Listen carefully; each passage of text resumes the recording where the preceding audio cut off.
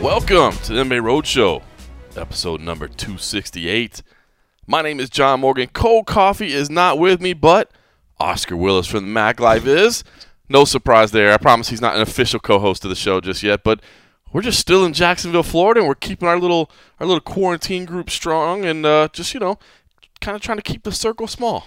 Yeah, I mean, at this point, you just can't get rid of me, I think. We're just all stuck together, getting through this crazy week. COVID-19 has brought us together, man, and we're not separating. So, no, it's been good. For those of you that are on the Patreon, over at patreon.com/MMA Roadshow, you know that Oscar has also given himself services of doing our and a half shows for both of the post-fight cards that we've had so far. So, appreciate him doing that. So, if you heard a lot of Oscar Willis and you're tired of it, I apologize, but I'm not bringing a lot of people into my room right now because we're still trying to, follow all the protocol. And for what it's worth, I apologize as well. I wouldn't want to listen to me this much either. So. But no, you bring a good thing to the show. I really do appreciate it. So, all right, let's talk about Jacksonville. The last time we sat down and just did the full show here, not the and a half version over on the Patreon, we were just kind of getting settled in here, right? And there was so much tension and concern and just this weird feeling in the air, right? Of is everything going okay?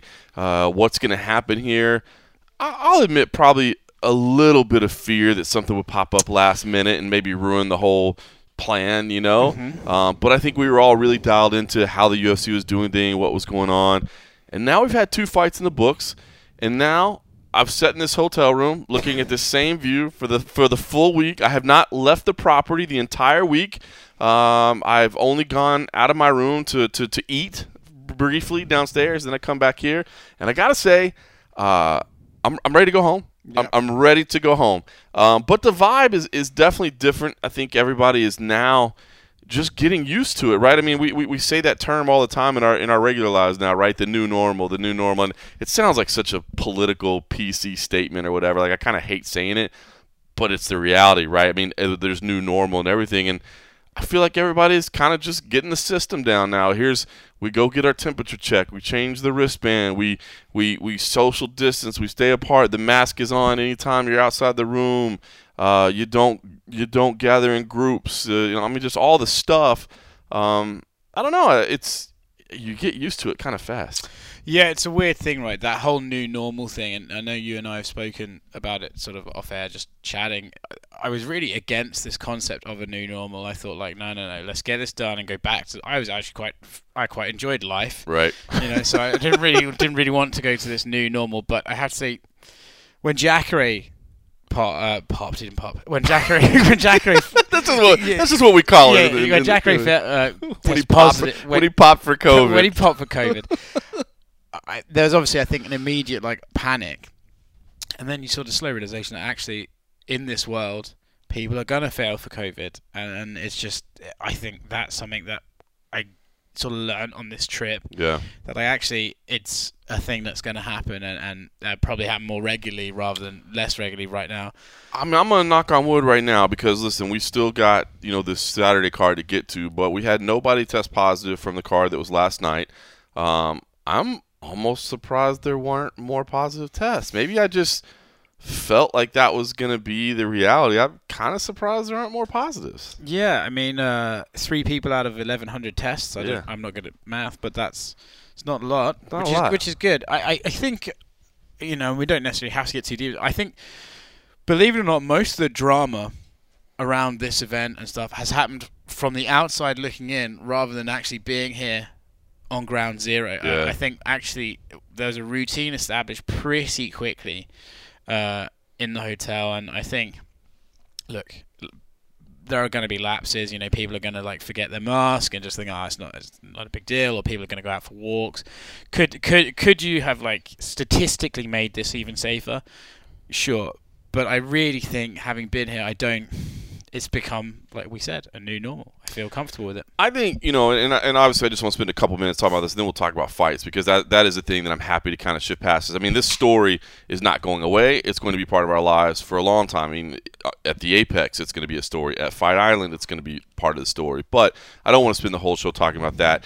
Listen, I get it, man. And listen, we've been targets since we got here, and I understand whatever I say is going to be an easy target, because I'm not sitting here saying that the UFC is perfect. I'll come right out and say, I wish Dana White wasn't doing fist bumps with people. Now, again, it's really just more optics. Do I think it's a dangerous practice to be fist bumping? Not really. You know what I mean? Yeah. I don't. But it's not what people are comfortable with right now, and I think it would just give the critics a little bit less ammunition. Do I wish they'd have stuck with their guns and not done the in-cage interviews? I kind of do. You know what I mean? And again, I don't really feel that it's dangerous. Every one of us has been tested. Now, of course, the tests, sometimes they take a little time. It may have turned out somebody was positive and wasn't showing it. All that. So we get it. None of it's perfect. I don't think those practices in principle are just like, oh, my God, we are putting the world at risk right here. But if you're adding one more level of safety, one more level of security, and that's what this whole thing has been about, right? Minimizing contacts, minimizing potential contamination points.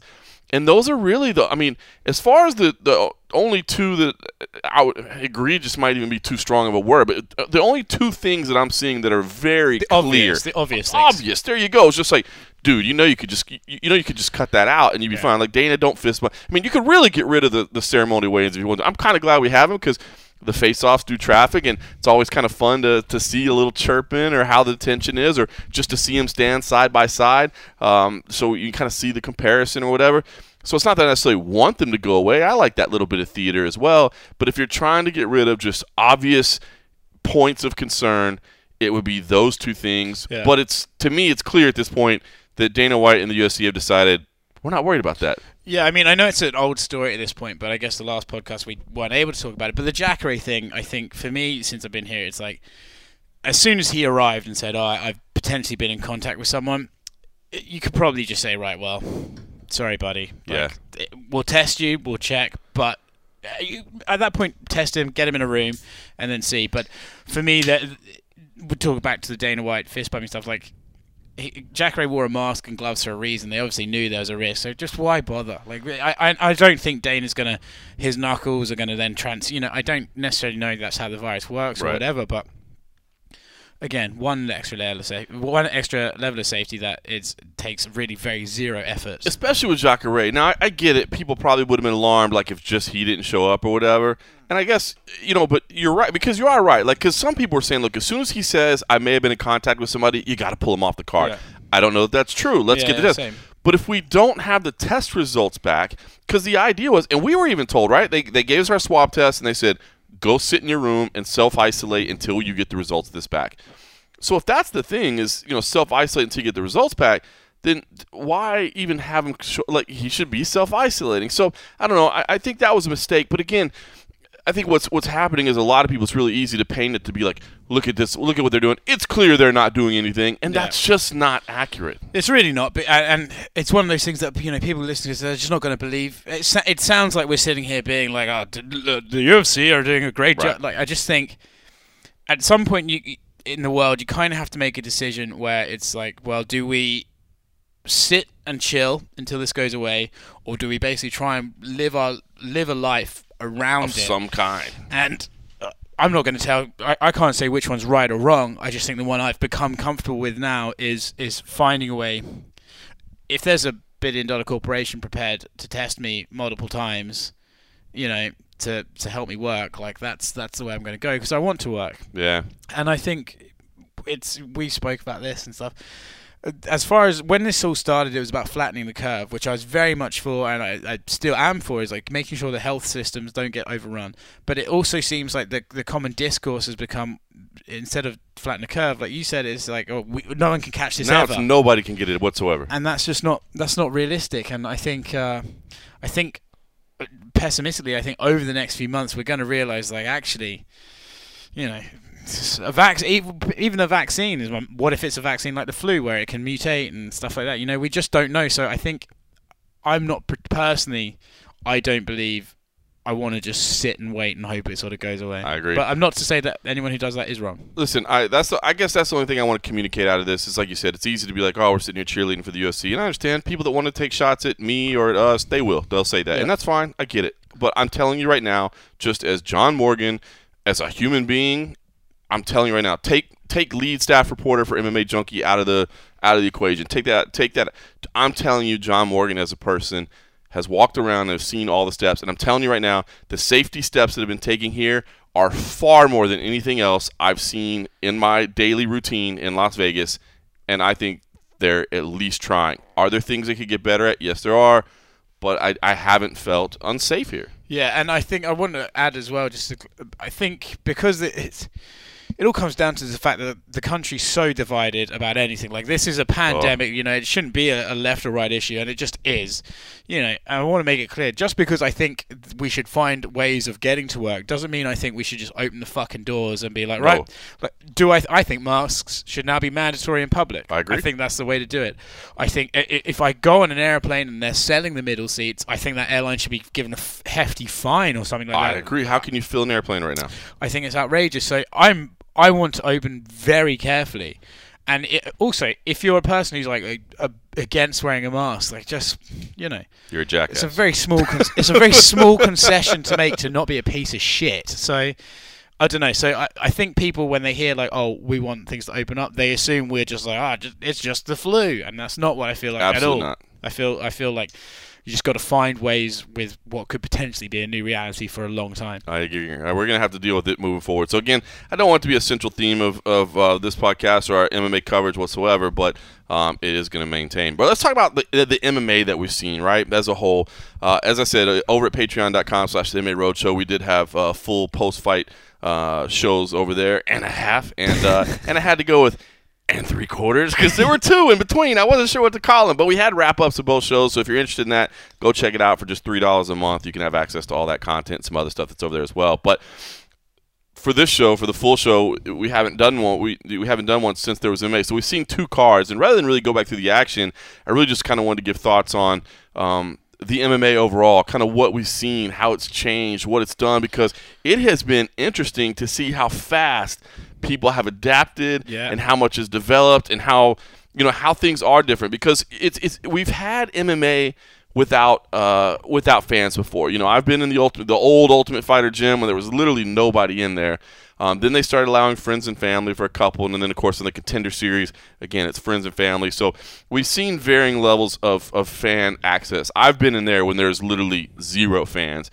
Most people more recently have seen a little fans. So we're back to that no fan aspect of it. It's weird, the quietness, we kind of knew what to expect. But what we never had in those other two scenarios was the broadcasters' cage side, right? And I think, to me, that has been, from, I guess, a fighter perspective, that has definitely been the biggest change, is their access to the commentary that's going on. Obviously, everybody respects the knowledge of a Daniel Cormier, for instance. Everybody respects the knowledge of Joe Rogan, for instance, and what they bring to the table. And so they're hearing that stuff, and literally almost to a man or woman, the people we talked to said, I heard it, and in many ways, I made changes. Yeah, I think it's even interesting to note as well, with the crowd, even in the Ultimate Fighter, their teammates were still making a lot of noise, right? Mm-hmm. So this is, it's almost a new level of quiet. It's eerily quiet, and that's why they can hear the commentators. And to me, that's so fascinating, because we had we had Carla Esparza saying, I heard DC saying I need to mix it up, so I mixed it up. We had Greg Hardy saying, I heard DC, maybe it's DC, but I heard DC saying I need to check the leg, so I checked the leg. It's almost like getting an extra cornerman. It is. But it's quite interesting because that is technically an unbiased cornerman. It should be. Now, that's going to be the interesting part, right? So, because I'm really intrigued by what they do with that. On last night's broadcast, I heard John Anik say, I'm going to say this quietly, because he was talking about game plan discussions that have been had. Because, when the commentators talk to the fighters ahead of time, they say, listen, this is confidential, but for the broadcast, we'd like to know what is your plan so we can tell if you're executing, we can tell if you're struggling, what are you bringing to the table. So he said, I'm going to have to say this very quietly. So I thought that was intriguing. I could also see some fighters. I don't know that anybody would come out and complain, but I could see some people feeling like unfair. Like I felt like all the advice that was being given out was only for how this person can adjust or how that person can do. So I am interested in, I asked Dana White at the post-fight press conference last night, now that you've seen the product, because the first UFC 249 was very much about like, can we get over this hump? Can we just get the event done? And then I felt like last night's, of course it's Thursday as we sit down and record. Some people might be listening to this on Friday, but the Wednesday card, I'll say, it was more just like, okay, now we're having a fight night. Now we know what to expect. Now we know it's okay. Here's what's going on. And I felt like that was a real chance to just evaluate the product. And so when I asked Dana about it, I was kind of curious if he had any notes or anything. And maybe some of the, maybe they're just trying to get through this week. But I do wonder if maybe they'll consider moving the commentators. I don't think they'll want to do that because as somebody who does call fights, I can tell you there's a big difference between having your eyes on it and only being able to watch a monitor. And not that, most commentators will use the monitor quite a bit because you want to see what the viewer is seeing at that time. And so if you're commentating on something that the viewer can't see because it might be difficult. So they use the monitor quite a bit. But there is still just a different feel, a different of being in there. But I wonder if they'll do something with that broadcasting because right now, again, it's there's definitely an interaction with the fighters, and it seems like even the commentators are almost I don't want to say self-conscious about it, but like they're very aware and they might start being afraid to say something or whatever. So I'm gonna be interested to see where that goes. Yeah, it's interesting as well because I feel if you take at the moment for me at least the presentation works well. I don't feel like the lack of fans is hugely noticeable. You can imagine what it would be like if fans were there, but it's not hugely like, wow, this is... But I wonder if that's because the commentators themselves provide an energy, and if you put them in front of a monitor rather than the action, that energy leaves. There's something about hearing their voices. So that's one thing I'm interested in. I also believe, in terms of the getting advice from the commentator, I feel like that's going to be a non-issue until suddenly it's a real issue. Right. Do you know what I mean? I feel like he needs to throw an overhand right, and bam, and it's a KO. Then I think like, oh, it's going to be one of those things that we're not going to change it until something happens. But it's a fascinating new layer. And we were talking last night on the And a Half podcast that the silence and the commentators themselves are talking about codes that the corners are using, and then you have fake codes and stuff like that. It's like almost a new tactical level that I think we're going to get. But as far as the commentary and its impact on the fighters, I think it's a non-issue until suddenly it'll be a really big issue. Yeah, it's crazy, man.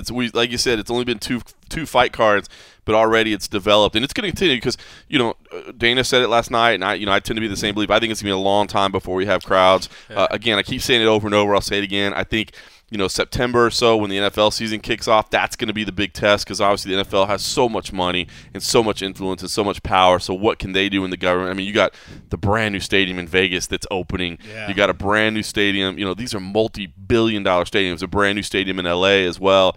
For those to open with no crowds, you got to think the revenue hit that gives on those teams is insane. So, I think they'll definitely be pushing for it. But I just don't know how you can get a crowd together until you do have a vaccine, maybe a limited crowd or something. But then I don't know how you limit that. So and then it becomes cost versus what you're getting. But the crazy thing is these guys have bank payments to pay. Again, we don't want to dwell on how fucked the future will be, but there's ramifications to this that we haven't even thought of yet. 100%. So that's something definitely worth monitoring because again, when we get back to the Apex, hopefully May 30th is what the UFC is saying. They want to do May 30th at the Apex. You just got to get approval from the Nevada state government, or you can't do it. Then you got to go somewhere else. So that's been a big difference. You touched on the codes. I think the coaching staffs and that sort of thing are really going to have to, codes, fake codes, all that. That's going to be a big part of it. Referees and judges is another interesting part that I've had about it. There was actually, and it was funny because from the Patreon, David Elmore actually had asked a question. I wanted to wait to answer the question where I talked about it, where he said, a random thought with Corona situation and the need to limit individuals present. Is this an opportunity to road test judges in a remote location? Because this has been talked about before, is getting the judges outside of there. And I feel like there's pros and cons because I've always felt like judges do get kind of like influenced by crowds, not meaning to be influenced by crowds, but they do get affected by the crowds, and that's gone now. So you're no longer seeing that. But the flip side of it is now I think the corners can be a lot more influential. You know, I think the Jackson Wink is the one that's really famous. Oh, that was a great leg kick. That was that was amazing. Oh, you're landing clean there, Cub Swanson. You're landing clean. And that I think that, and again, the judges now hearing the commentators so clearly, and I mean, the commentators are saying what they're saying. So if somebody's saying, so-and-so is clearly winning this fight right now, so-and-so is clearly in control, now that we've been in this environment and seen it happen, I do wonder. So you're taking away one thing, because I think the crowd, and the way I always explained it was, listen, hometown decision and all that, the judges don't care about that. I promise you that's not happening. But when you have a hometown guy and everything he throws, a high kick is blocked, but it makes that loud slap on the glove, and he lands a jab, and the crowd goes, "Oh!" Yeah. And then the other, the guy that's the away guy, so to speak, comes in and lands a nice 3-punch combo, and the crowd is dead. Yeah, cricket. Yeah. You can't tell me that doesn't factor a little bit into what the judge is seeing. So it's interesting, because it very much like what we're saying with the commentators. For judges to judge a fight being away, especially if something, there's a technological error with the monitor or something like that, you got a problem. But now that I've seen it in practice, I think that I don't want it to happen. I think I still want to see the judges right there. I still want the judges to have the different views. I still want them to all have. Yeah. But it is weird, because now I think they have the ability to potentially be influenced by things I never thought they'd be influenced before. It's a 6 of one, half dozen of the other, right? Because the crowd, as you nailed, that's how they influence them, and they do get influenced, and it's nonsense to think they don't. Before this started, I thought I was interested to see if the commentators, I don't think the corners so much, but the commentators I could easily see influence the judges. And since we've done this 2 events, we've seen a bit of a couple of quirky scorecards, actually. So for me, it comes actually back down to, I don't know if they're being influenced, or if we're still just, the sport is still new enough and we don't have enough regular events for these guys to get good at their job, maybe. I agree with that. So I think it's whatever environment, realistically, if we're talking about amazing judges, they can go in there and block everything out and focus on the fight they're watching, and that's the standard we want. So I don't know if it's put them on a monitor. I don't want to do that, really, because I think having now... Usually, I'm in the back interviewing guys with the winners and stuff. Having been in the arena when it's silent, I can tell you the difference of hearing the thud of a punch and the thud of a kick tells you exactly how hard that landed. You are so right. That is something that I've tried to say that people don't get, from watching on TV, man. When you were cage side, or here, you don't even have to be cage side. Yeah. I mean, you can just be in the building, because it's just, there's no sound going on. The sounds that you hear, you really get the weight of the shots when you're there in a different way than you do in a crowded arena or on TV. It's something about seeing it in the environment. So I do want the judges by the cage side, and I think we keep coming up with, what if we did this for them? What if we changed the 10-point must system? What if we did it? It actually always comes down to the fact that they're just not good enough for the standard what we need. Just need to be educated. I've always said that too. Don't change the system. Yeah. Increase the education and make their skill better. You're so right. Yeah. When people talk about the half-point system, I don't want to go on a tangent right here, but that one always pisses me off. We need a half-point system. They can't even pick the right round winner. Now you want to add in a half point? I hate the fact that there's open scoring. Well, open scoring does nothing, because they're still scoring it the same bullshit way they've been scoring it. Yes! All you're going to know is earlier that they're fucking your career up. So I hate that concept. I think you just need to... I don't know if you can train them, or if you just need to find out which ones are the terrible ones, get rid of them and replace them. And I think the scoring system at its core is fine. It's just the practicality of it sometimes fails. I agree. All right, one other question about the environment I want to ask you, because we've had 2 fight cards, right? And so far, now 249 obviously was loaded, ranked talent top to bottom, right? UFC on ESPN Plus 29 on Wednesday night was not loaded, but still, we knew that going in, it was going to be a very entertaining card, right? You just looked at the matchups on paper, you're like, this could be a lot of fun. I do feel after 2 fight cards, now I'm not saying every fight was a banger, but I don't feel like we had any really, really crappy, boring fights. No. But here's what I wonder. Do I only feel that way because none of them featured a crowd just absolutely booing? I mean, because there were listen, you'd be hard pressed to pick out a bunch. But there were a couple fights, that maybe weren't the best fights of all time. Right. But they didn't stick out to me as like really slow or really bad. And I wonder if it's just because we didn't have arenas going boo. For me, what it is, and I think so. When you think of like bad fights, right? And one that, like, say Woodley Thompson 2, even though and now the first one's considered bad, but actually it was actually a good fight. But for me, I enjoy those fights, even Till Thompson as well. Not to dig on Steve Thompson, but but to me, I enjoy those fights because there's a tension. There's a tension, like anything can still happen. Now, would I go back and rewatch them? Obviously not. But while they're happening live, there's a tension. That is true. And I think when there's no crowd, that tension is amplified to a point where people who don't appreciate the tension sometimes, like I do, will now appreciate it because it's been heightened, And I think so. Even unless it's like a really dull fight, I think there's something about the silence that means every strike could be just monumental. So for me, I think it makes fights better. I agree. I mean, the reaction at the end. I mean, listen, man. I think about and obviously, not to just pan out to your boss or whatever, but man, when Conor comes into an arena, and there's, especially when the Irish really were traveling and it wasn't just, Hollywood VIPs buying all the tickets, you know what I mean? But the Irish flags are waving and the people are chanting it. Dude, that's that to me, the scene that it sets and the feel of the arena, that's going to be something that's missed. And I saw that Conor saying now, while he was opposed to an empty arena, now maybe he's for it. Now, of course, he's smart. He keeps his, hey, we'll see what's out there. Options keeps options on the table, man. He's a smart businessman. That will be sorely missed. I mean, him, coming in and the music is playing and, those big moments, that's going to miss something. 249, I think we were on the edge of our seats all night long because it was just the first night back and it was just, so weird. I think we're going to get used to this environment and I think we're going to miss those big scenes. But so far, the fights themselves, I agree with you, man. Being able to hear the sound, the tension, the corners, every. I mean, to me, the fights themselves, once the opening bell rings and the closing bell sounds, that'd be like a stock market. The first bell and whatever they call them.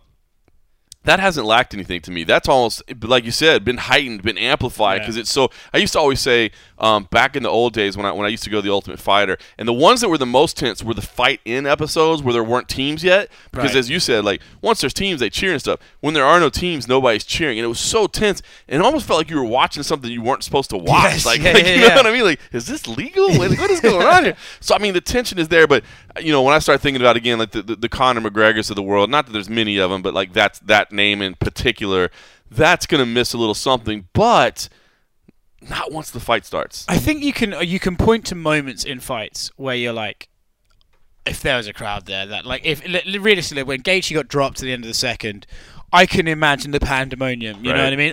So it's easy to imagine it, and I do believe that it's. During it happening live, they're fascinating. But going back and rewatching a fight for the second time without a crowd, I do find lacking because the tension is no longer there. We now know what's going to happen. So that's interesting. And then there are emotional moments, and we're going to get onto this, but Walt Harris is fighting this Saturday, and you can't tell me that if that man wins, the crowd would not be just an outpour of emotion. Oh my gosh. And so there's moments like that. Cejudo retired in an empty arena. There's moments that I don't miss them at the time, but afterwards I think, a crowd would have been cool. You talk about that moment around too, and but it was such at the bell too. Can you imagine that sound? Because everybody would have gone, oh, and then the buzz. Imagine Ngannou killing Rose, knocking him out in 20 seconds. Because I sorry to interrupt. No, not at all. When Masvidal knocked out Askren. When people ask me, what's the most memorable thing you've covered so far in your career? It's not that long, but I say Masvidal Askren because they were still going insane 5 minutes later. Oh, yeah. It was just it was the buzz. It was the loudest thing. It was so loud. They were cheering through his thing. If he'd knocked him out in silence, you would have been robbed of an absolutely epic moment. Yeah. So there are moments I think the crowd will be missed, but on the whole, I don't necessarily think they're missed right now. Yeah, I've heard some people say, and I don't know that I can give this enough evaluation yet, that they feel like the interviews are better right now, the in-cage interviews are better right now. Now, granted, I just got through saying I wish they weren't doing the in-cage interviews, but I'm not even going to say I wish they weren't. I kind of wish they weren't just because it wouldn't give people so much to latch onto to talk trash about. But I have heard some people say that they think the in-cage interviews are better because the fighters are kind of more just like focused in the moment versus like trying to play to the crowd, and maybe something to that. I don't know. It seems. I mean, look, it's an early days sample size, but it seems that so far there hasn't been crazy shit. You know? Chase Sherman knocked it out of the park, by the way, last night. Yes, welcome back, and that. I tell you what, that was one of the greatest lines I've seen. How does it feel? He's like, when you order 10 wings and you get 11, it's like that. And by the way, I'm so jealous. ESPN MMA posted that clip, and then Buffalo Wild Wings corporate account retweeted it as well, and obviously, I'm a slight B-dubs enthusiast, so I was a little bit jealous of that. All right, listen, don't want to spend a lot of time talking about UFC on ESPN Plus 29, but kind of an ongoing story, and since we're here on site, if you do want the full recap of that, please do go to patreon.com/the MMA Roadshow. We've got a full recap there. It was myself and Oscar Willis. He's been an honorary part of the MMA Junkie crew this week since we're here by ourselves. But the Anthony Smith update, man, that seems to be a discussion, and it's not the first time we've had this discussion. I'm sure it won't be the last. But the role of the corner in stopping a fight in mixed martial arts, you cover a bit of boxing as well. And of course, in boxing, it's far more acceptable for somebody to throw in the towel and to stop it. I mean, we saw it with Deontay Wilder. I mean, in a massive fight, as you said, just one of the biggest fights in recent memory. It's something that I think for many reasons, and people have written about it over the years. Is it because the way the pay structure is? You automatically just cost your guy half a check. Is it because there's more ways to win? In boxing, it's pretty clear. Like, this is not going your way, and it's not like you can turn to the takedown or let's dive for a leg and see if we can get on a submission. You don't get that opportunity. I don't know, or maybe it's just the way this thing was culturally born, where I think boxing has been around so long, it has developed as a sport. And I'm not saying we're not developing in a sport, but for the longest time, it was really just who's the biggest badass. You know what I mean? It was like this kind of 2 men enter, 1 man leaves kind of scenario. I don't know. I've never been able to put a finger on exactly why. But even during the main event, Ben Rothwell was in the back last night, and I don't remember if it was you or was it you that asked him about it? Yeah. And I mean, Ben Rothwell gave you an answer that was like, and I think your question was more or less, hey, at what point does the damage become enough that you say, yeah, my cornerman, I'm good with you throwing it in? And he was like, never. He was like, I signed up to go out, and even we saw Anthony Smith today tweet, hey, man, I got no problem with the referee. I got no problem with my corner. I signed up to go out on my shield. And I appreciate that. But what we always say is, right, they're too tough for their own good. Somebody's got to save from themselves. So, I don't know. Interesting discussion. And we're going to, again, we got another card on Saturday. The world is going to move on quickly. This is not a new topic of debate. It won't be the last time we talk about it. But for the moment, while it's in the spotlight, I think it's always worth revisiting. Yeah, and while you were talking there, we were talking about the comparison to boxing. I did wonder, this is the first time I've ever come across this thought, I've ever thought this up. But I wonder if boxing has had deaths, and boxing has been around longer, so there's many more people with serious brain damage and stuff. And I wonder if because our sport's so young and we haven't seen those repercussions yet, because they're going to happen one day, I wonder if that's why people are so... I don't subconsciously... Because I did think of the pay structure. As simple of an observation as that is, I hadn't thought about that before. Me neither. And you're absolutely right. Like, the first time somebody dies, and it's... Listen, I hate talking about this. We'll start with COVID-19. And now we're talking, but I've always said this throughout my professional career. It's like, listen, I know this sucks to say, but it will happen. Yeah, it's when, not if. It's when, not if. And that's why we have to be so careful. And I think you might be onto something there. I think there's because I do believe the pay structure is a bit fucked in MMA. I don't like it, but I don't believe when you're watching someone get beaten, you're thinking, oh man, I could lose him $30,000 here. I just don't think that comes to your head in the adrenaline, really. I think you're probably right about that. Are you really thinking about that at that moment? Unless you've been specifically told by your guy how much financial difficulties in prior, I don't think during that moment, when you're watching someone physically get hurt, I know that when I'm watching it, I don't think, God, man, this guy better hold on because then he might somehow wrangle out another $20,000 or something. So I don't think that's an issue. I think it is a culture of toughness. I think probably because as well, we're still in the, still new sport. We're not 10 years ago, sparring was fighting. That's right. Do you know what I mean? We weren't that long ago. Oh, dude! And now those guys go to Vanderlei Silva's gym, and they're like literally like throwing like knees and elbows and stuff. Like, what are you doing? And now those guys are the cornermen. Yeah. So I think we got a couple of generations before it starts becoming.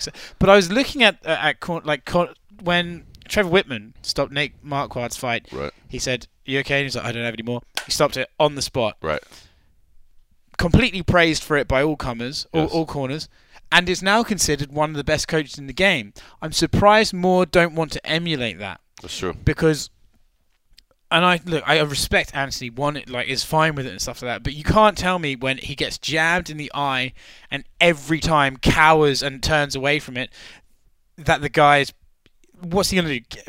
Now that he's more tired, punching slower, punching with less power, he's somehow going to catch him on the way in. That's not going to happen. I agree. There's a point where it becomes just ridiculous and you're being silly, and I respect the fact you love your guy, but the fact you love him means you should know better than him. Yeah, I agree. I really wish they wouldn't have sent him out for the 5th round. It could have been stopped in any time in the 3rd and 4th, and I'd been fine with it probably. I agree with that. Something to talk about, man. It's a discussion to continue having, to say the least. Glover Teixeira, as far as him, he's saying, listen, I want a title fight. I want to get there. He understands that another fight might be first. I want to tie this in because it is so weird in the light heavyweight division right now, because you got so many names that all have their hand in the air, right? And we talked about it on the and a half episode, and you actually kind of leaned towards Jan Blachowicz to get the lead. Yeah. And I actually had a couple people on the Patreon kind of lean in and say they actually like that too, for the reason you said. It's the fresh matchup. You know what I mean? It's the newest matchup. But, you do have Maheta coming back. You do have, now you have Glover Teixeira in there that, by the way, doesn't have a long time left, so he'd like to get in there, and he does have a nice run. So there's a lot of names right there.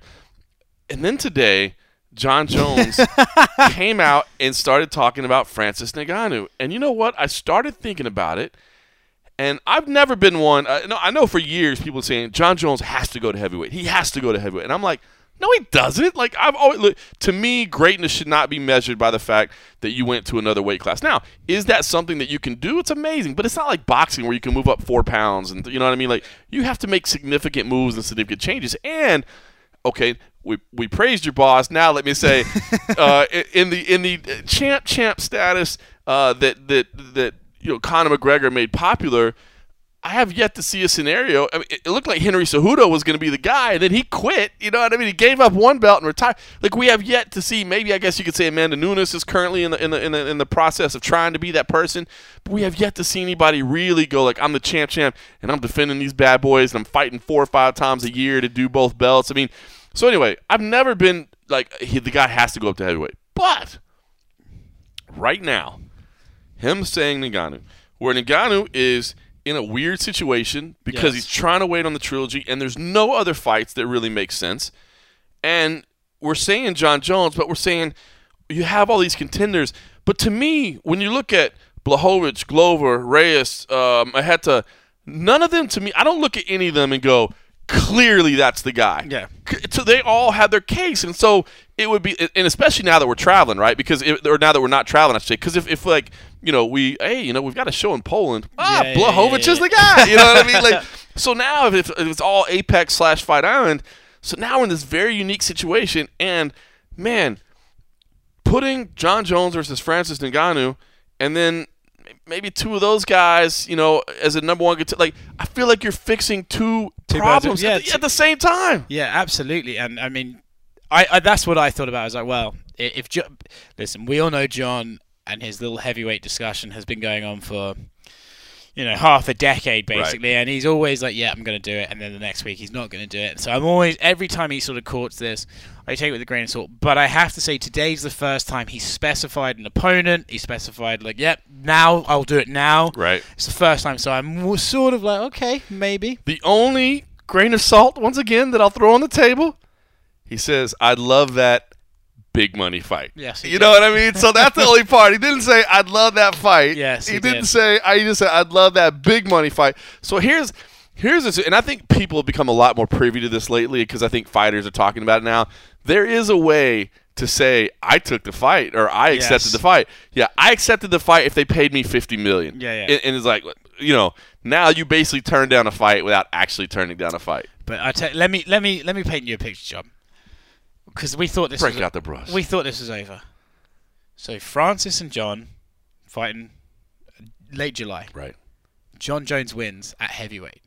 Daniel Cormier beats Stipe Miocic for the heavyweight title in August. You can keep Daniel around for that one last one at heavyweight for the world heavyweight title. You telling me the pocketbooks? I mean, they would be emptied for that one. He thought he'd won one trilogy. He gets to finish the next one. I mean, oh man, can you imagine? Jones comes in and beats the scariest dude. Yeah, just the absolutely worst, scariest dude. DC gets it back.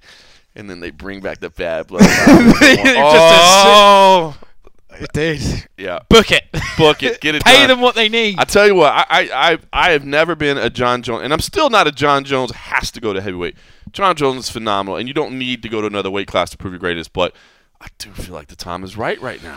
I'm one of those people that GSP didn't need to fight Bisping to be the best in the world for me. His run at welterweight was absolutely impressive. But I think John has somewhat brought it on himself in that he didn't bring this on himself, but in that his physical dimensions has clearly helped him in a lot of fights. Right. And because of that, people are, it's a bit like when Conor was at featherweight. People were like, is he too big for the weight class? Is that what it is? But also, I think John sort of brought it on himself. He hasn't exactly not courted it, has he? He's always been very open to the idea. So I think he's accidentally sort of made it a thing, like he needs to go up because he's been talking about it. And dude, I'm telling you what, as I sit here and think about it more and more, I mean, okay, it would be a non-title fight, obviously. I mean, I guess you could, if you wanted to, you could make it for the interim title, right? You could do Jones and Ngannou for an interim heavyweight title.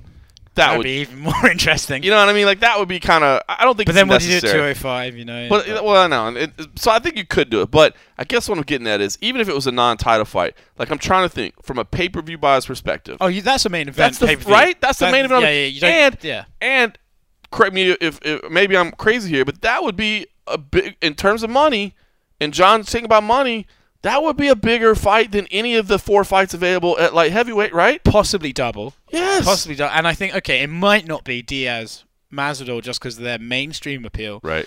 It's not that far off. I'm telling you. It's not that far off. And in a world where you have every highlight of Ngannou breaking someone's face, and then you got John, who is a star now. John is he's not the star, but he's a star. Very easy fight to sell. Such an easy sell, dude. Like John Jones, possibly the greatest of all time, but he's going up against the scariest guy of all time, and you're just playing the Francis knockouts and I think beating on his chest. And I think if you're John at this point, it's a bit like Floyd in later years. It's almost like, what's the criticism now? I mean, Floyd never did this, but he acknowledged it and then refused to do it. But it's a bit like, what's the criticism now? I'll go deal with it almost, you know? Do I have a chin? Reyes showed that I can avoid it and stuff like that.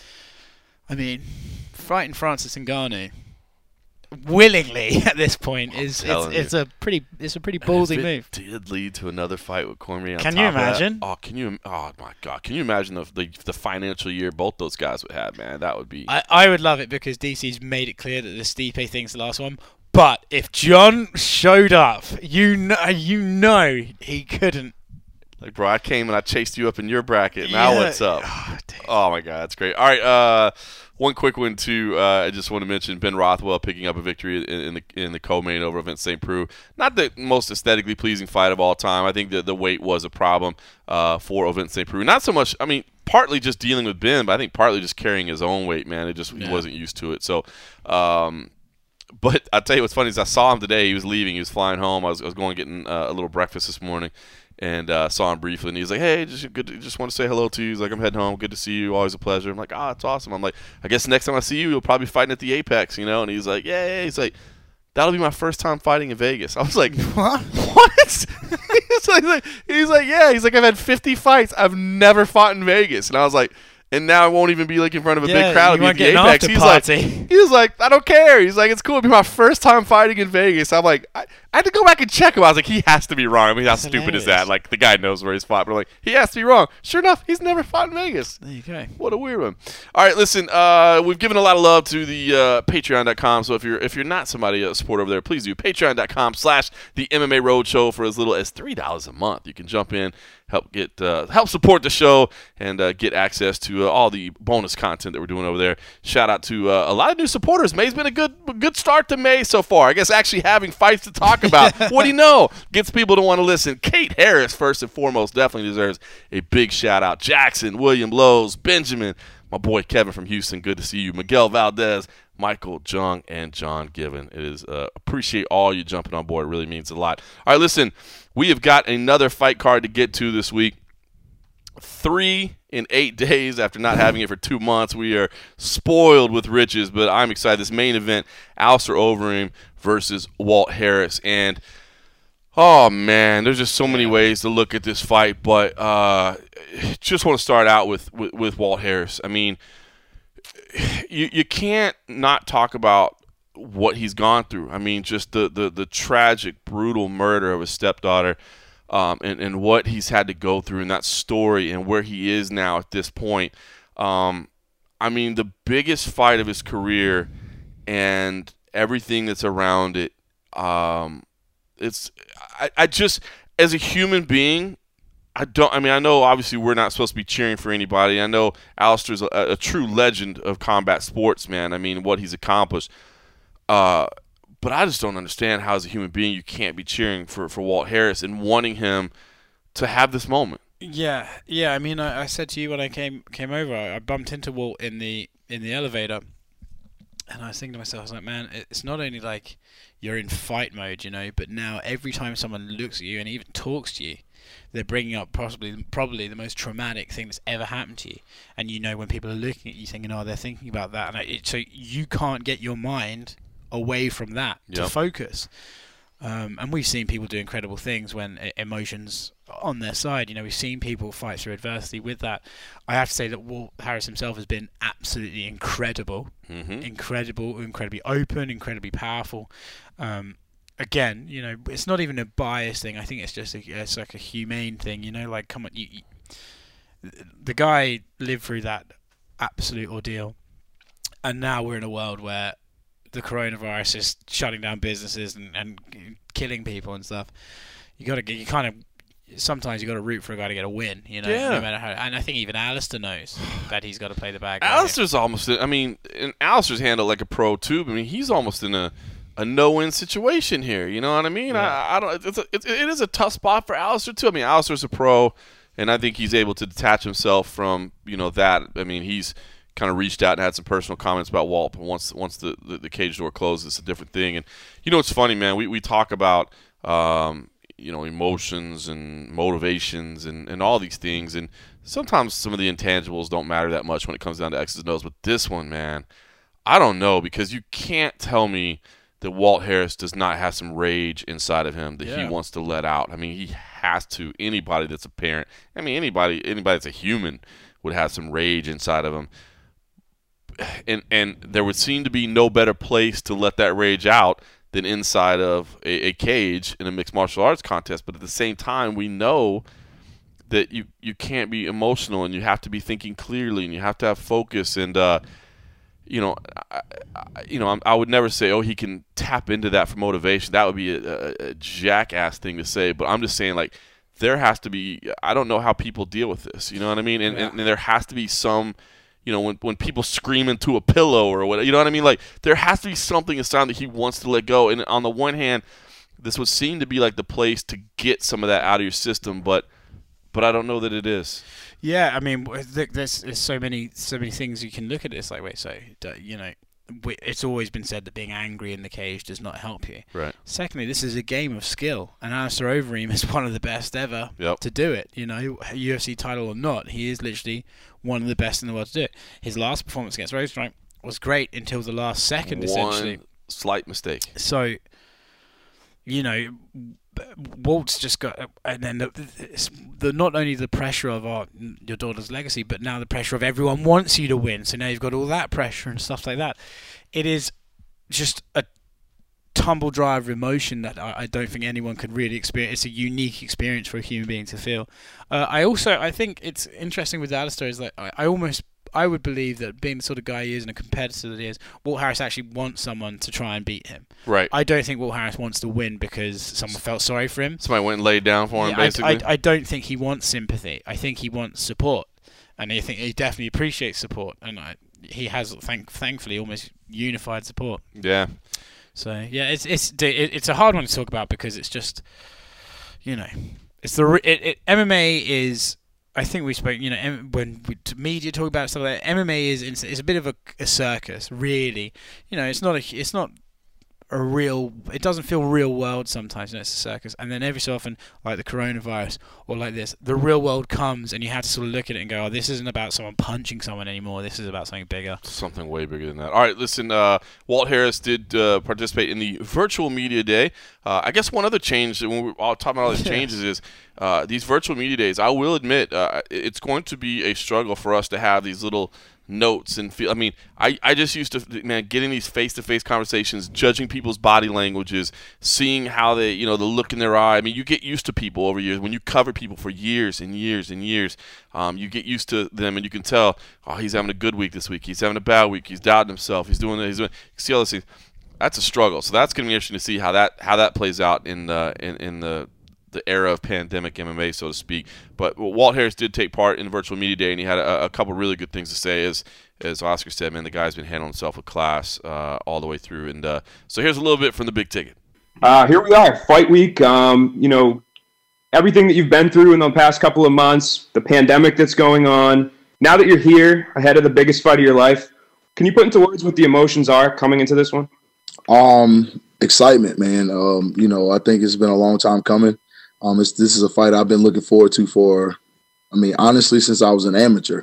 I've watched Overeem before I ever started fighting. So to get in there and be in the same conversation with him is something that I've always worked for and worked towards. So Saturday night, I'm going in there to put on a show for the world, man. We're the only sport, so it's going to be fun. I can't wait. And I know adversity is nothing new for you. You've had to kind of deal with a lot of issues throughout your whole career. But looking back on this camp, do you feel like the adversity that you encountered, you were able to overcome, and you're feeling pretty confident about the product you're going to put out on Saturday? Oh, for sure. My confidence is at an all-time high. Like you alluded to, the adversity that I've gone through in my life, fighting is just a fight. You know what I mean? I faced something that, no father should ever have to face. So I feel like, fighting is just something that I'm doing and I'm good at, and then I put my heart into. So I'm going to go in there and perform and do what I do best, man, and let the chips fall where they may. Right now in the heavyweight division, it's kind of an interesting time. It seems like there's a lot of contenders at the top. There's a little bit of a logjam. With a win over Overeem, where do you think that puts you in the division? Do you feel like you're going to be in that conversation for, either one or one fight away from a title, or kind of in that conversation? I see it being one fight away. But I always prided myself on being a company man. So if the UFC wants me to step up and take an interim title, I would definitely do it. I feel like mentally in this space where I'm at in my career, I'm so ready for whatever, and I'm prepared to fight whoever the division has to offer or whoever the UFC has to offer. I feel like I'm a bad matchup for all of those guys, and I match up well with all those guys. So, I think it's my time to shine, and Saturday night I plan on proving that. My last question for you, Alistair Overeem's a guy that's been around for a long time. We've seen him come out in fights and give a lot of different looks. What are you expecting to see out of him come Saturday, and what should fans expect to see out of you? I think from him, I'm going to see a guy who's going to try to grind me, push me against the cage, grapple, drag the fight to the deep rounds, and try to hang on. With me, you're going to see the same me, explosive, athletic, but with a renewed vigor. My focus has been laser sharp, since the tragedy. I'm fighting for a different purpose. And my daughter is with me everywhere I go. So when you got something like that pushing you, man, right now at this point in my career, I feel like I can run through a brick wall. So he's going to be facing a dangerous man on Saturday night for sure. Hey, Walt, Nolan touched there on sort of everything you got going into this fight. How much are you feeding off the support you've had over the last few months, not just from the MMA community, but from everyone in general? Oh, man, it's everything, bro. It gets me out of bed in the morning, to be honest. So many people have done so many things for myself and my family. It's just it's overwhelming at times. I'm so grateful. I'm so thankful for, everybody, from everybody at the UFC to my neighbors, my community. My community has been amazing. And that's something that is, like I said, it makes for a dangerous fighter when you realize that so many people love you and are concerned about you and your family, it gives you more to fight for. It gives you more energy and training. It gives you more focus, and so that's where I'm at with it, man. I'm just excited. Can't wait. And we spoke to Eric Anders earlier. This is the first time you guys have fought on a card together, I think, since he was an amateur. What does it mean to be a part of this big card, be the main event, and also have Eric there right with you? Man, it's special, man. I remember the first day of camp, I told him, I said, bro, it's about to be an awesome camp, because we're always kind of either I'm fighting before him or he's fighting after me. And so we kind of like hit and miss each other during camp, but we spent every day together. And, we've always been close. So it's really special to be able to fight on a card with him and be the headliner. It's something that I've always dreamed of being, in the UFC, being a headliner, being a main event. And to have my little brother on the card with me is extra motivation because that dude works so hard, so he pushes me and, it's just, I got to prove something to him too. So I want to make him proud as well. And both of you spent some time at Extreme Couture earlier this year. How much of a benefit was that heading into a big fight like this? Oh man, it's dope. Coach Eric Nixie he's my boy. So when we go out there, it's all love. It's just like being at home. It's just with a bunch more guys who got the same, mindset and same motivation as you. So when we are in Vegas, we're working 110%, just like we're at home, man. It's awesome. It's really good. It's highly unlikely this fight goes the distance. I think there's going to be a finish here. If you do get that knockout victory, and Nolan sort of touched on it there, do you feel like that puts you in the title picture right now, or at least close to it, just because that would be 5-fight unbeaten streak for you right now? Yeah, I definitely feel like, a win over Overeem is going to thrust me in the conversation for sure. I think people have been clamoring for it. There's certain people that my name gets tossed around on social media and different outlets with. So I think I'm at that time now. It's time to make those fights happen. So a win over Overeem definitely puts me in the conversation. Dana White talked about it yesterday about the emotion going into a fight like this. The entire world is kind of behind you going into this fight for obvious reasons, but how do you balance that emotion? Because at the end of the day, this is a fight. I mean, you got to go out and fight one of the greatest heavyweights of all time. Like, how do you balance that in your head? I'm a pretty even keel guy. I've been competing my whole life. When it comes to, athletics, it's just something that I do. I have a switch. I know how to control those emotions based on the fact that, it like you said, it's a fight. And I alluded to it earlier. I've been through so much in my life that, I prepared for this. This is what I'm here to do. So I'll be 110% focused. And I think the no crowd actually is a benefit in this situation because, there's no outside distractions. Especially this week, I've been kind of isolated. I've been with my team, and we've just been focusing on making sure I'm primed and ready for Saturday night. You mentioned it in terms of like, the entire world kind of feels behind you, and you felt that over these past few months. What has that meant to you to you've always been a fan favorite guy anyways in your career, but just because, obviously stylistically you have a very fan favorite style, but the support you've been showing going in this fight, what has that meant to you? It means everything, man. It's overwhelming to think that, so many people are sharing their love, whether it be through social media text or phone text or, people popping and stopping by the house with gifts or, food and things like that, man. It means so much to know that people are behind you and that they're proud of you and that they're, supporting you. It gives you incentive that you're doing the right things and incentive to keep doing the right things and be a role model. You mentioned it earlier. Overeem, we know him as a very dominant striker in his own right, but we have seen him grind guys out. He was doing it very well to Jairzinho Rozenstruik before he got caught in that 5th round. Mm-hmm. Obviously, you've got a ton of first-round finishes, but how confident are you going into those deeper rounds? This does go into round 4 and 5. Oh, super confident. My coach, Chris Conley, has put me through the ringer this camp. He's made sure I'm prepared in every facet of the game. We've worked every angle, every aspect. We've dissected every way that we feel like Overeem has any kind of advantages, and we've gone in and made sure I'm on point, and I'm sharp as I've ever been, man. Like, it's insane. Like, I get excited in the workouts because I'm just like, man, I can feel a different type of energy surrounding, not only the fight, but just my overall being, man. I feel like I'm 24 again, you know what I mean? It's crazy. So, I'm prepared to go wherever the fight goes, bro, wherever it goes.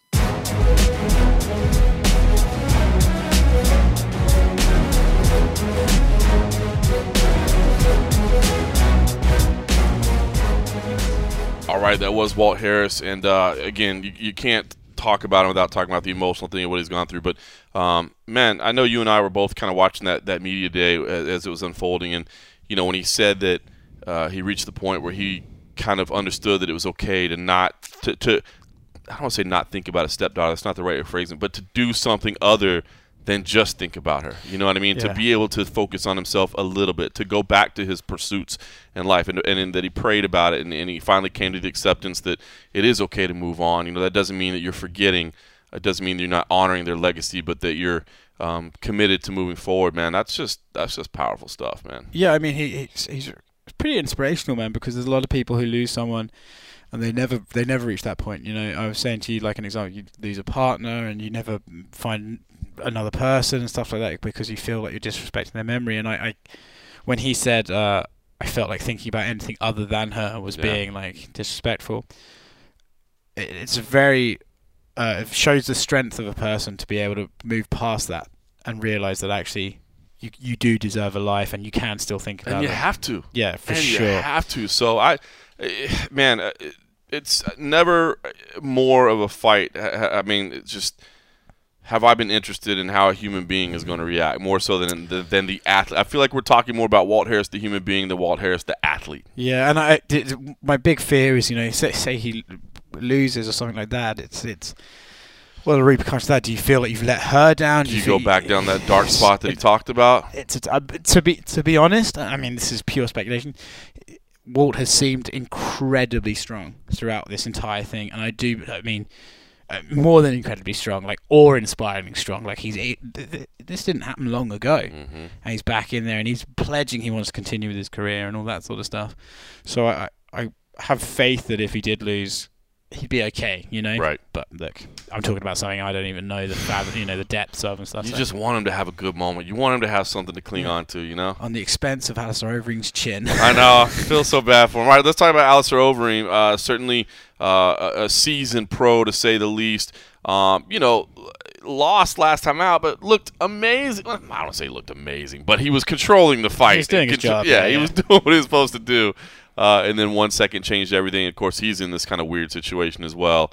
But, of course, he's seen it all. He's done it all. Other than fighting in front of no crowd, which is something new for him. He said that's kind of his motivation, is a new challenge, a new opportunity for him. So here's what Alistair Overeem had to say as well. Good morning, Alistair. I want to start with the big question. Obviously, it's a very weird thing because Walt Harris has so much fan support because of everything he's got going on. As his opponent, you're going out there to win, but can you just talk about personally separating the respect for him and then the competition? Well, I don't know. I just see Saturday's fight as a sport event. Outside of that, I met him once. He's a cool guy. We got along. Saturday's just business. It's just a sport event. We're going to make a great fight for the fans worldwide. The fight was rescheduled from earlier in the year with everything that happened. Can you just talk about the adjustments that you had to make in order to peak for this week?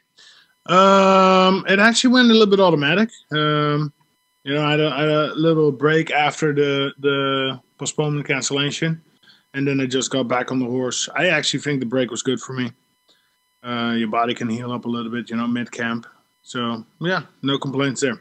Hey, Alistair, I know you spent part of your camp back home in the Netherlands, and then you spent part of it in Colorado. How was your camp structured as far as heading into this fight?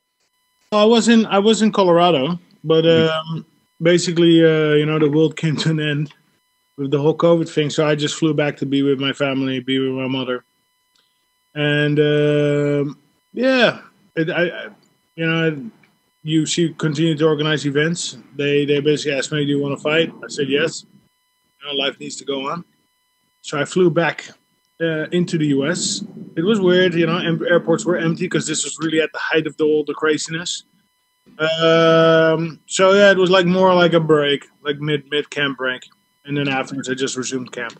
I spoke to Curtis Blades the other day, and he said basically the gym is kind of business as usual. A lot of the members are in the gym getting to train together. How much of an advantage is that? Because for a lot of gyms, they're not getting the same type of training partners. Well, it's not business as usual. It was definitely smaller groups, but I don't know. It's a real team, solid guys, right? Everybody showed up. Everybody loves to train. Everybody loves helping each other out. So I did have my usual teammates. there.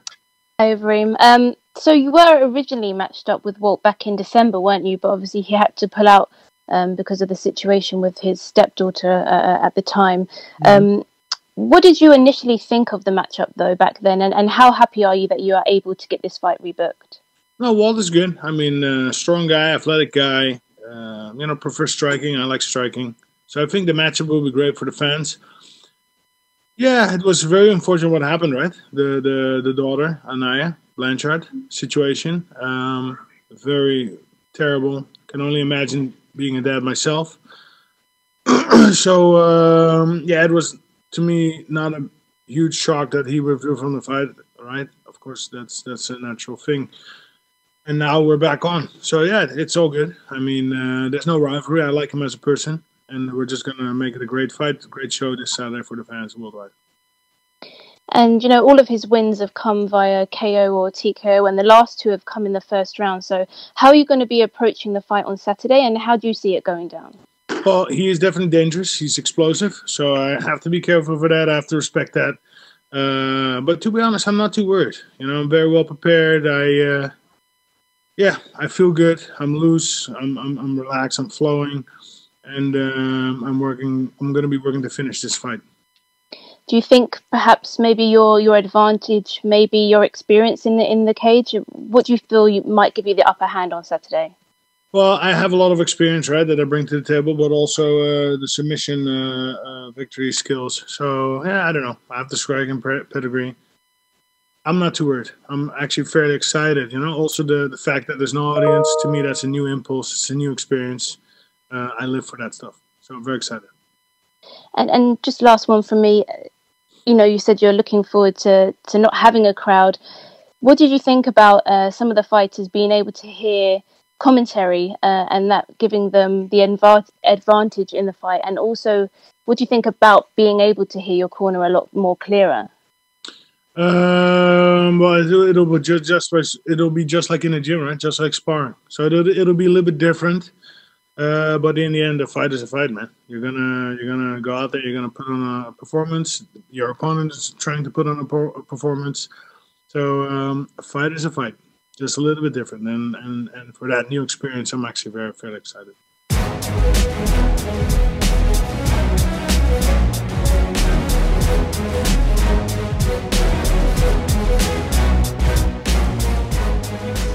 All right, the consummate professional there, Alistair Overeem, certainly in a difficult spot here, but a big moment for him, man.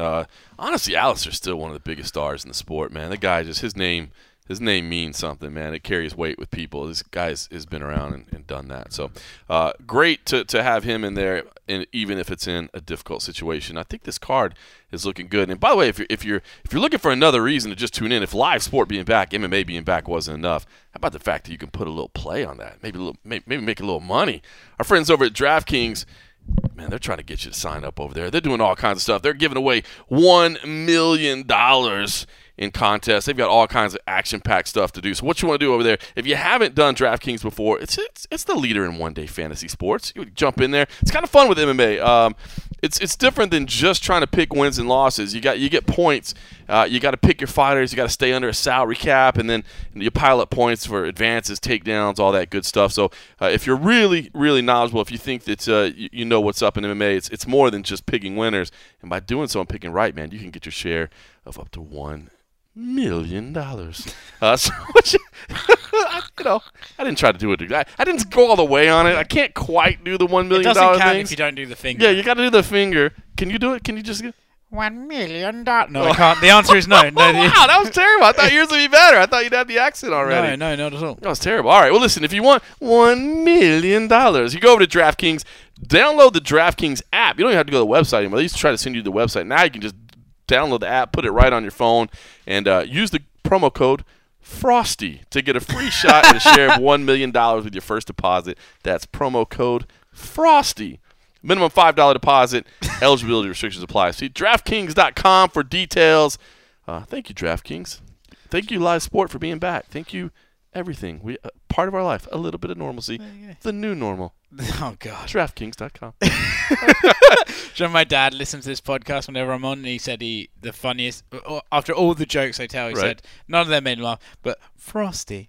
That was the one he liked. He got it. That's there you go. I appreciate that. All right, let's kind of real quick. I didn't want this to be a big card breakdown just because, man, it's just been so much going on. I felt like it was more to talk about. I think, once we get to May 30th, now we're back to normal, kind of just everyday stuff.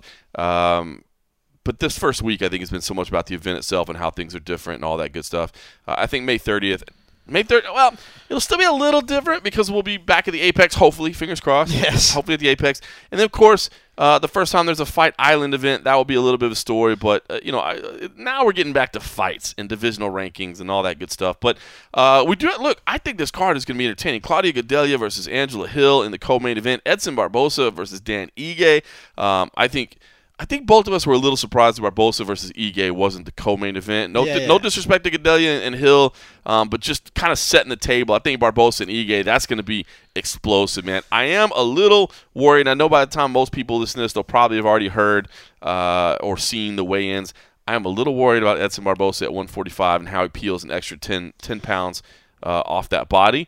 Yes. Ige was kind of joking about it. He was like, look, I don't really care what he looks like. He's like, Aldo looked like crap when he weighed in at 135 and he still fought well. And that is true because I remember that media day when went back and we could actually see people in person thinking, oh my God, he looks terrible, And was that the time I asked him about the anniversary of his 13-second loss?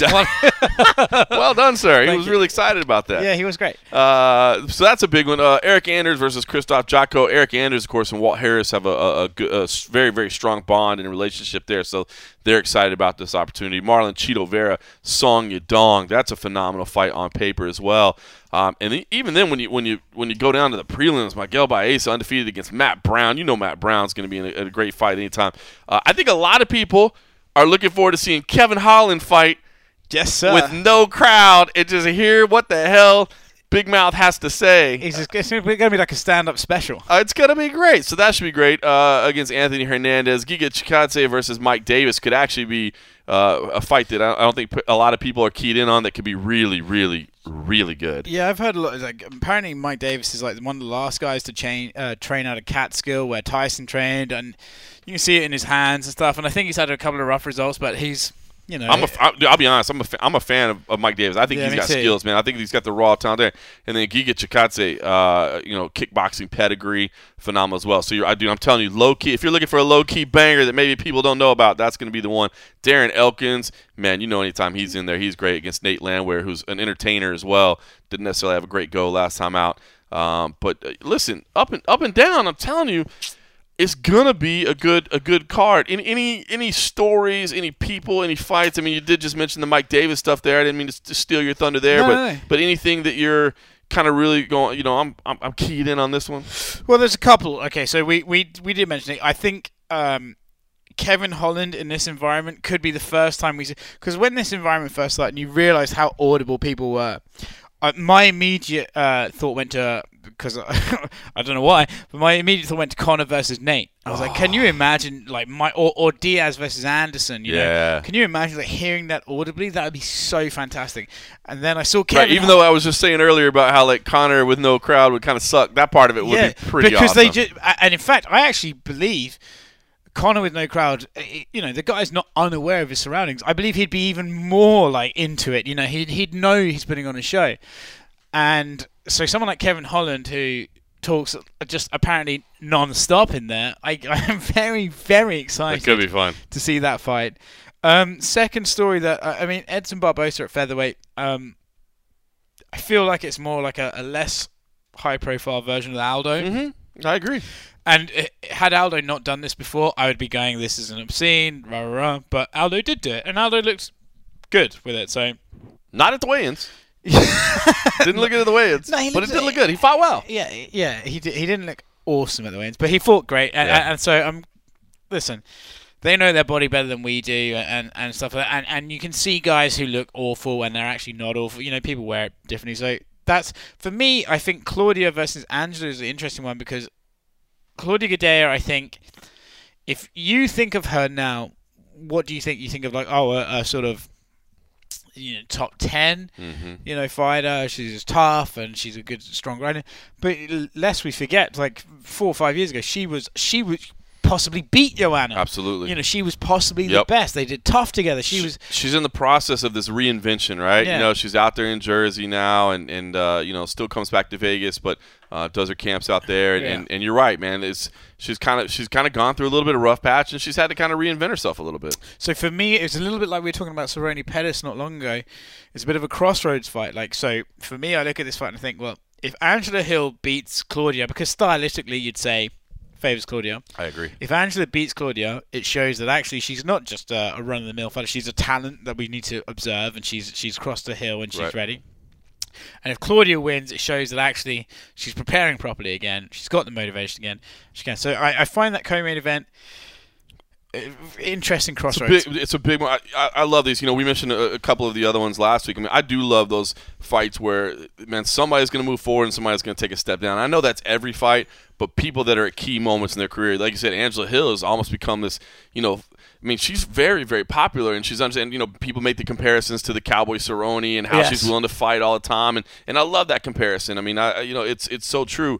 But you're right. I mean, she's had her ups and downs as well, and man, her popularity because her personality is amazing. Obviously, she's got a great look, and she knows how to entertain. Like she's funny. Costumes and the way it's all that stuff. She's charismatic. But you gotta get the results, right? So I mean, I do think you're right. I think this is a key moment. I guess. You know, I don't want to disrespect them by saying that, you know, that they're in the co-main event slot. I just, stylistically, I feel like it could be a Claudia Gadelha grappling fest. There's nothing wrong with that, but I think, you know, kind of leading into that main event, I think Barboza-Ige is going to be a banger. Yeah, I mean, listen, I think Barboza-Ige is going to be fireworks. Mm-hmm. Okay, listen, we'll put our asterisks up and say, providing he makes weight and all that sort of stuff. True. But I think, to be honest, man, you wonder if the days of Claudia Gadelha grinding out, like just being a dominant, are they behind her now? You know, like I think that's what when it's cross. Angela could take a loss here, but Claudia, I feel like if she loses to Angela Hill, she's it's not a good look for her. You know, so true, man. Because again, she was considered, you know, for a moment, best in the world. For a moment, her and Joanna were like the equivalent of DC Stipe right now. You know, they were the back and forth rivalry, and she's. I don't know what it is, if it was lack of motivation, if she maybe moved to the wrong town and got into the wrong scene, you know, whatever. But, yeah, it's an interesting fight. It's got stakes. It really does. It really does. I'm intrigued. I think top to bottom it's going to be entertaining. It is on ESPN and ESPN+. And, of course, if you want to get a little post-fight recap, head on over to patreon.com/the MMA Roadshow, because we will have and a half before we fly home. I'm anxious for these fights. But I will say I'm getting really, really tired of this hotel room. I'm anxious to get home. I say that and a half is going to be much shorter than the other two because we've got to get sleep. Express. Got to get a little sleep. Anyway, speaking of steaks, I think it's about dinner time. So I'll just wrap this up because I'm going to go get some food. I am hungry, and weigh-ins are in the morning. Of course, we'll have all that full coverage. Fights Saturday night. In the meantime, we'll just tell everybody, thanks for listening.